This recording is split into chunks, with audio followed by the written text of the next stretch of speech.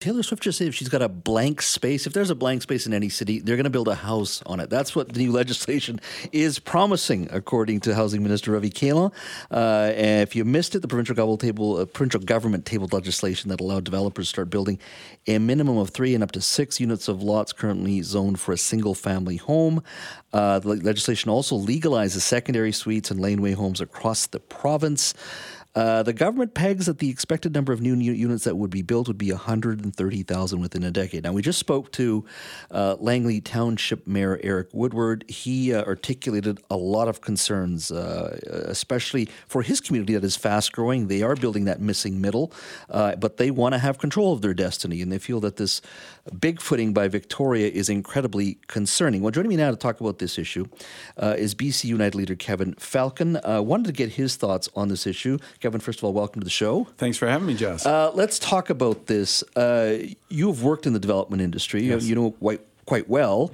On paper, it looks good. Where are your concerns? Yeah, on paper it looks good, but I think that this is the challenge, frankly, with this government. You've got nobody in the government that has any skill or background in building any housing, and they're desperate because after 7 years, their policies have given us the most unaffordable housing in North America and the highest rents in Canada. So they're looking at anything to try and improve things. And look, I'll support things that are going to work, but I just have to caution everyone out there. If you look at what happened in California, they did this over a year ago, said that they were going to bring in exactly the same kind of policy, and they've had virtually no take-up. In San Diego, which is a pretty big community, not unlike British Columbia, they've had exactly 7 new projects that have gone forward under their new law allowing up to 4 units per single-family home. Why is that? Well, because in part, there's a couple of things that happen. One, on the choice properties, which are the ones that are going to be closer to transit lines or transit corridors, speculative activity takes place. So a lot of those folks living in those homes will see an increase in their value, but guess what? They're going to see a corresponding increase in their property taxes. And so that's something that automatically happens. But the other thing is that for developers that try to redevelop, say that you've got a street with 10 homes, you're now going to make it 40 homes, just to use an example. Well, there has to be substantial upgrading of the sewer, the water, the power. It's very expensive. All of those costs get passed on to the end buyers. It's not going to be affordable. It will be expensive. And so I can tell you, just based on my experience of being involved in over $1 billion worth of development projects and lots of different kinds of housing, it's going to be very challenging. There won't be any large developers going after it. It'll be mostly the smaller, less sophisticated developers that are going to realize very quickly that this is very challenging to do. So I want to go back to your original comments here. So it was implemented, the legislation is implemented in California, but in the case of San Diego, you're saying in 1 year, once this legislation was introduced, they built a maximum of 7 single-family lots were converted to. That's right. The 40 units. That's right. Each. Yeah. So that was based on a UC Berkeley study that analyzed, okay, let's look at how we did in California a year later. And so they really did a deep dive into 13 cities, the bigger ones, to take a look at, what actually happened. And what they found was very little take up. And that's been the case in other jurisdictions that have tried it too. So I just think it's really important to understand that the simplistic, quick, easy solutions to complex problems usually don't work, just to be clear. The other problem here that I see immediately is think about a community like Surrey. For 30 years, all the planning experts have said, and they're right, that the best planning for the future of density is to try and have that density near transit corridors and arterial corridors, because that's where you want to get people so they get out of their cars and into walking, cycling, and using rapid transit or public transit. Well, the problem is if you just say every single family lot's now going to be a potential 4 or up to 6 units of housing, well, now you've got sprawl all over the place. People are going to have to drive because they haven't got the transit in place. That creates more traffic. Guess what? You try and drive through Surrey right now from one end to the other, you will be spending, a good hour and a half in traffic. And so it actually makes things worse. So I just wish that, as opposed to trying to come up with simplistic solutions, they actually worked with the mayors, because there's a lot of great mayors out there. Eric Woodward's one of them. Malcolm Brody, Richard Stewart, Mike Hurley, others that are very willing partners to get lots of density built. But, just trying to Bigfoot them, as you say, and say province knows best, especially with people that have no background in housing, that usually doesn't end well. Well, how would you fix it, though? It's all great to say greater density. Give me some ideas. I'm going to put you on the spot a little bit. How would you fix some of this? Sure. So a couple of examples. Number one, I'd bring in legislative change to make sure that the approval process has certainty and timeliness, because that's really important. When it takes years to get a housing project through the approval process, that adds lots of cost to the end user. So speed means less cost. The other thing is we have to strip out the costs the government's imposing. We just saw, and I've got lots of friends in local government. They disagree with me on this, but I'll tell you, when Metro Vancouver says we're going to add $24,000 to the cost of every new unit built with a new fee that they introduced, that's not making housing more affordable. We have to look at the cost that the province imposes through not only delays, but all the fees and the costs that the province imposes, whether it's PST, property transfer tax, empty land tax, vacant land tax, all the other taxes that government's imposed all add to the cost. So, but how do you pay for that? Like their argument on the regional side is growth pays for growth. That's their simple line.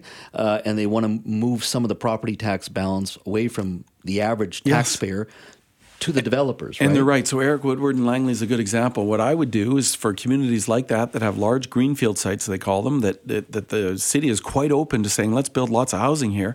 Well, there's huge upfront costs there that are very, very expensive. You've got to build, the drainage catchment areas. You've got all the sewer and pipes, et cetera. A lot of money. I'll tell you as Premier what I would do, front a lot of those costs so that we can get that underway. That relieves a lot of the pressure off the municipality. Like Langley, you'd have to limit it to those communities that have the ability to move quickly to get lots of housing built. We'd front those costs. We'd get it back later through DCCs or latecomer agreements. But that's how you would actually open up large tracts that could build lots of housing, subject to making sure the municipalities get the kind of density there that makes sense. So there's lots of ways we can work with progressive leaders like Eric and others to get exactly what they need done. But you got to work with them. To think that, the people on high from Victoria are going to find the solution to housing is ridiculous. You got to work with the people that know how to build housing. That's the development community, the nonprofit community, but also the mayors. They've got lots of good ideas too. We are speaking to Kevin Falcon, leader of the BC United Party. At the 4 o'clock hour, we spoke to Eric Woodward, the Township of Langley mayor. Their comments are quite similar. Mr. Woodward is talking about the challenges before City Hall when they're being big-footed by the provincial government with their new legislation that is before government right now, where they basically have said that people can build 3 or up to 6 units on a single-family lot, and they want to legalize secondary suites and laneway homes across the province. Many have asked, well, what's the use of City Hall, quite frankly? So we've been talking to Kevin Falcon, who has worked in the development industry as well. But do give us a call on the open line. I want to hear your thoughts as well. 604-280-9898, star 9898 on your cell phone. The provincial government's going to say, look, there's a bottleneck at City Hall. We got to do something about housing and affordability. Others have said, wait, there's a reason we elect local officials to make sure they address local needs. Let's go to Ryan in Vancouver. Hi, Ryan. Hi, Jess. I wanted to say a couple things. First, I joined the BC Liberals in 2009 because it was the NDP that was opposing the tax campaign, and they were fighting against electoral reform. And I'm incredibly disappointed with the direction that the party is taking. Dean, I will not be supporting it under this leader. I just find it absolutely abysmal. Second of all, I have no patience for Kevin Falcon's comments about people not taking transit enough, when one of his big proposals this week was to subsidize driving out of general revenues by taking the provincial tax off the PST. Guess what that does? It encourages people to not take transit. So, you still have to pay the fares, but no, no one has to pay anything to drive? Come on. Ryan, thanks for your call. I'm going to let Kevin answer that. Sure. So we recognize that in British Columbia, we've got the highest gas prices in North America. I make no apologies for the fact that we said we would eliminate the provincial fuel taxes permanently. That will save up to 15 cents a litre for drivers out there. And I can tell you, for someone driving an F-150, that's $33 for a fill-up. And you do that a few times a month, and those are real savings. And I'm just, frankly tired of governments and politicians that find ways to keep justifying how they keep picking the pockets of British Columbians. But the fact of the matter is, BC has become the most unaffordable province in the country, full stop. And we got to deal with that. Let's go to Richard in Vancouver. Hi, Richard. Good afternoon, guys. Really appreciate your discussion on this topic. And I really think I agree with Kevin and the Langley mayor that this is the BC government imposing its will to please its voter base on this issue, right? And right now, also, you've got to be really concerned about the property value uplift this is going to have on many of us and seniors, because, as you know, taxation is based on assessed value, and assessed value is based on best use of the land. So if you can build like a junior apartment building next door to me right now, that's going to drive up my property values. The big solution to this, and I think the Langley mayor kind of hit on it really well, is that, Canada is a big country. What we need to be doing is building satellite cities.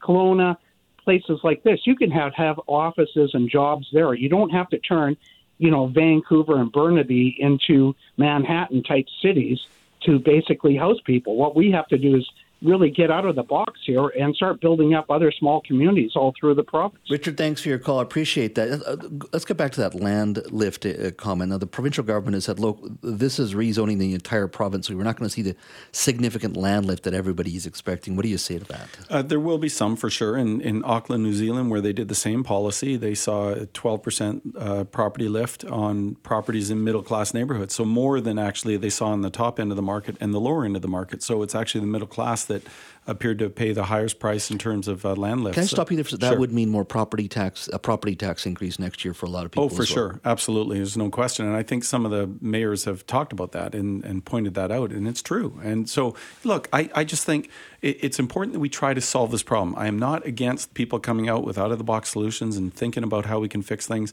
But what I get concerned about is similar to their Airbnb legislation. They haven't thought it all through. I don't think they've frankly talked to enough people that know how the business works, and they're going to get into a situation of unintended consequences. We've been talking about housing. I got about a minute left, but I want to get this to you.